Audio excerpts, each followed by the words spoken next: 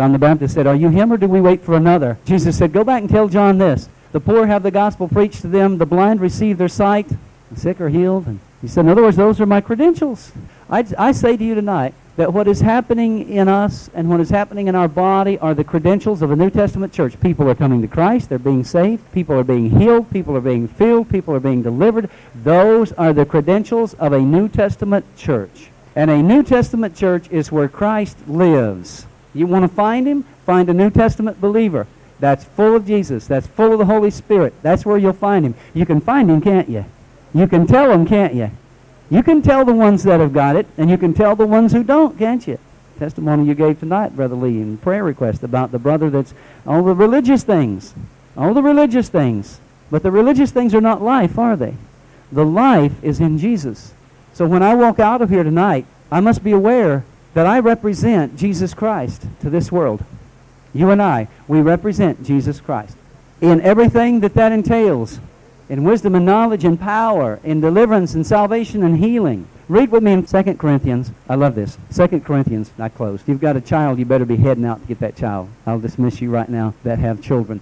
I close with this. Therefore, if any man be in Christ, this is 2 Corinthians 5:17, he is a new creature. You are the first of a whole new race, beloved. You are the beginning of a whole new race of beings. Old things are passed away. Behold, all things are become new. I wish I had time to tell you about that. All things are of God, who hath reconciled us to himself by Jesus Christ, and, get this, hath given to us the ministry of reconciliation, to wit, that God was in Christ, reconciling the world unto himself, not imputing their trespasses unto them, and hath committed unto us the word of reconciliation. Now then, we are ambassadors for Christ. As though God did beseech you by us, we pray you in Christ's stead, be ye reconciled to God, for he hath made him to be sin for us who knew no sin, that we might be made the righteousness of God in him. Here it is. As I stand before you tonight, based on that scripture, and in John, where Jesus says, whosoever sins you remit, they are remitted, and whosoever sins you retain, they are retained. I can say to you tonight, Jesus Christ couldn't be here in the flesh, so he sent me to represent him as his ambassador, to tell you that you can be forgiven of your sins,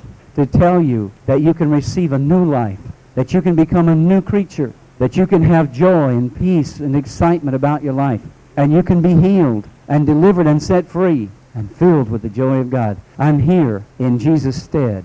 I'm just as though Jesus were here, though. Don't miss that. Jesus is not going to send you an angel to tell you this. He's not going to send Moses or Elijah or John or Peter or James. He sent me.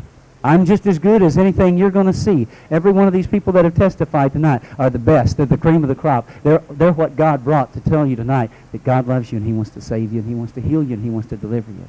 They're the best. When you saw them, you saw Jesus. Let's pray.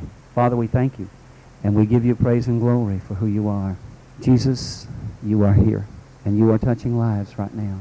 This is the beginning of a whole new life for some people here tonight if they will simply obey. With their heads bowed and their eyes closed, you'd say, I want to enter into this. I want to experience this Jesus. I want to experience this salvation, this being born again, whatever you want to call it. I want to meet God.